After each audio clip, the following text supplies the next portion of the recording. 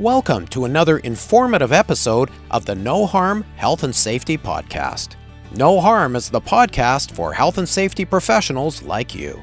We're here to help you sharpen your professional skills and better understand emerging issues. Let's get started. Well, hello everyone, and welcome to another episode of the No Harm Health and Safety Podcast, brought to you by Stimulant Strategies. As always, I'm your host, Marvin Polis. Now, for this episode, I'm in my home office because COVID is still going on, and joining me remotely is Dave Farrow from Dave Farrow Safety Limited. He's the president of the company and founder as well. We're here to talk about the Great Resignation, which is a very timely topic given everything that's going on with COVID and people considering maybe not going back to work. But it's also a very timely topic given the pending retirements of many baby boomers. So Dave, tell me what's on your mind with respect to the Great Resignation that everybody's talking about. Okay, that is kind of a huge topic, but where it sort of intersects with health and safety is we're seeing a lot of people leaving the industry. And I think we're kind of seeing it in a few places. As you mentioned, the baby boomers are definitely retiring. And with COVID and some of the changes, I think it may have hurried some of that along. And what we're seeing behind, at least in construction, we don't really have a big middle generation. It seemed like there were a lot of baby boomer types coming out in the trades. And then we had fewer people in the next generation. And now we're starting to replace them with the younger millennial people. So we were even having problems filling trade positions before the resignation came along. It's something that I've experienced as well, working with many of my clients, is that there's been some concern for many years with respect to backfilling those positions as the boomers have retired. And there have been many really strong campaigns out there to attract younger people into the trades. In your opinion, has that been working? Well, it has been working to a point. We are seeing younger people in, but I think we might see a little bit of a difference in value to some of the younger people as opposed to people maybe my age and older. And I just happen to be 50. I really find that the young people are very much interested in finding work that's very satisfying and something that works with their lifestyle. And construction and trades, I think the big thing they don't tend to like is out of town work and being separated from friends and family. I see. And what are some of your observations with respect to the safety culture of the younger people who are coming into the trades? Well, people are people, right? There's always a mix. But overall, I find the young people are pretty good and they're pretty trainable. And they expect the job sites to be safe and they expect the management teams out there to kind of do as they say, if you know what I mean. It's how often have we been on a site where you go through a really good orientation and then your first day of work, it's nothing like what was promised or said.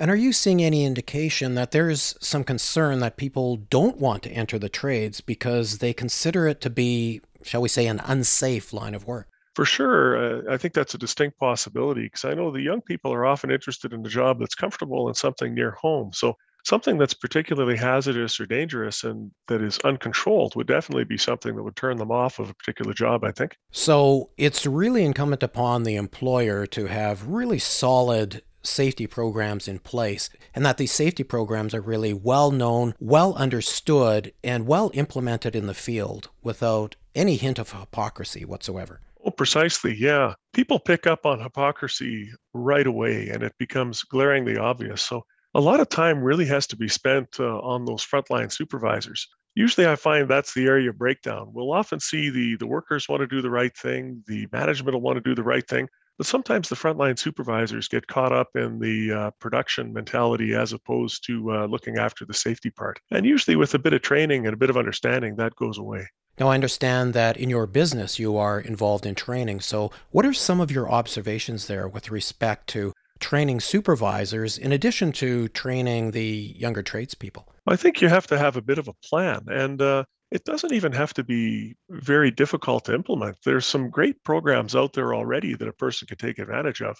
In construction, the Alberta Construction Safety Association, for example, has Leadership for Safety Excellence, and that gives a really solid 2-day background for the supervisors to take. And if you were to simply take your own safety manual after that and do a bit of a page-by-page turn through it or create a PowerPoint with the highlights of your safety program, that would be a good solid start for most companies. Understood. Now, one of the other things that I'm wondering about is because baby boomers are retiring and many, many more are going to retire just because of age and also because they don't want to go back to work after COVID, Are we going to be in a situation where we have relatively young, only partially experienced supervisors supervising tradespeople who are very green? And do we have a potential situation brewing here? Well, I think we already see that situation, yes. And one of the problems that we get with a new supervisor, let's just say a carpenter, for example, because that was the trade I'm most familiar with, you tend to get promoted into a supervisory position because you're a good carpenter and you're a good productive carpenter. So the minute you're promoted, you don't actually have supervisory skill set. It's a whole different skill set. So what you really need are some of those old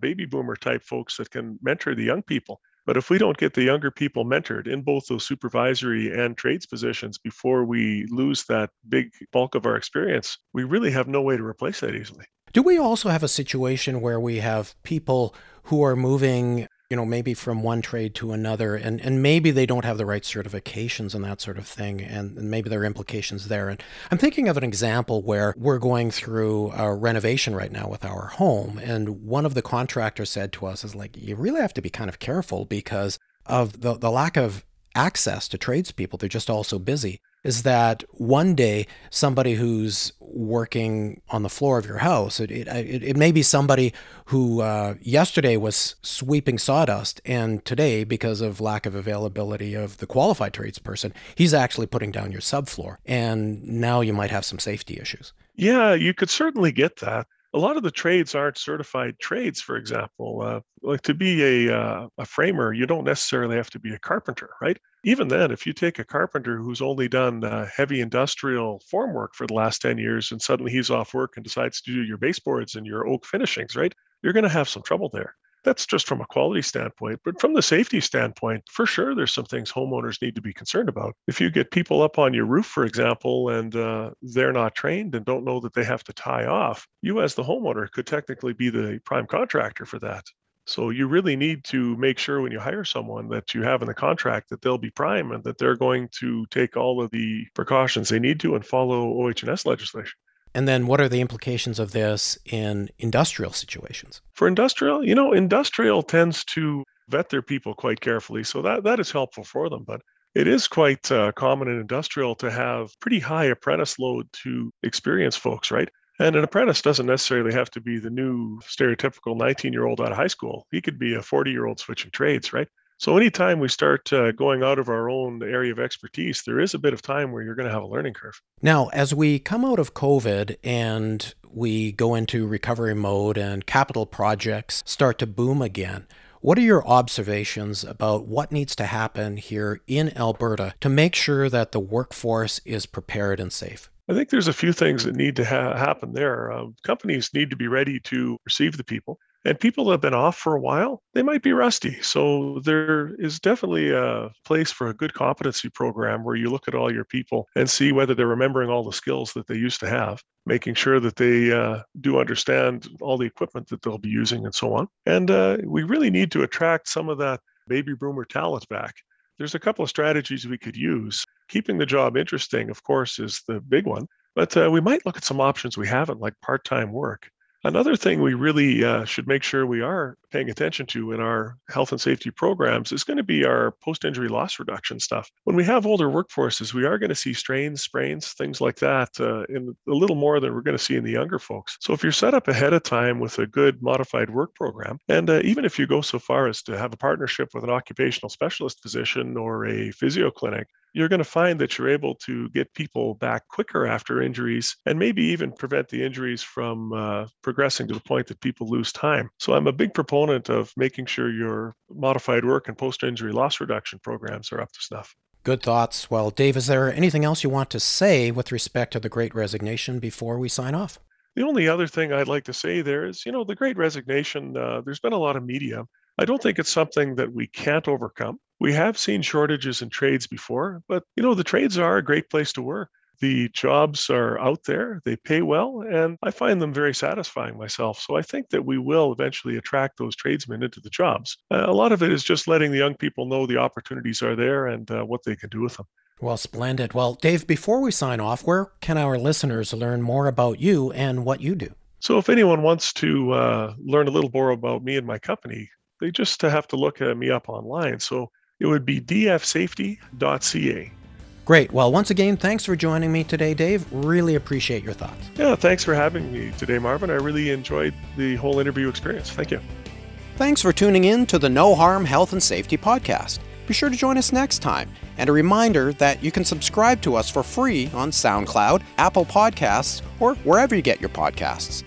The No Harm Health and Safety Podcast is a production of Stimulant Strategies and Media Productions. You can learn more about us at stimulant.ca. All the best, everyone, and stay safe.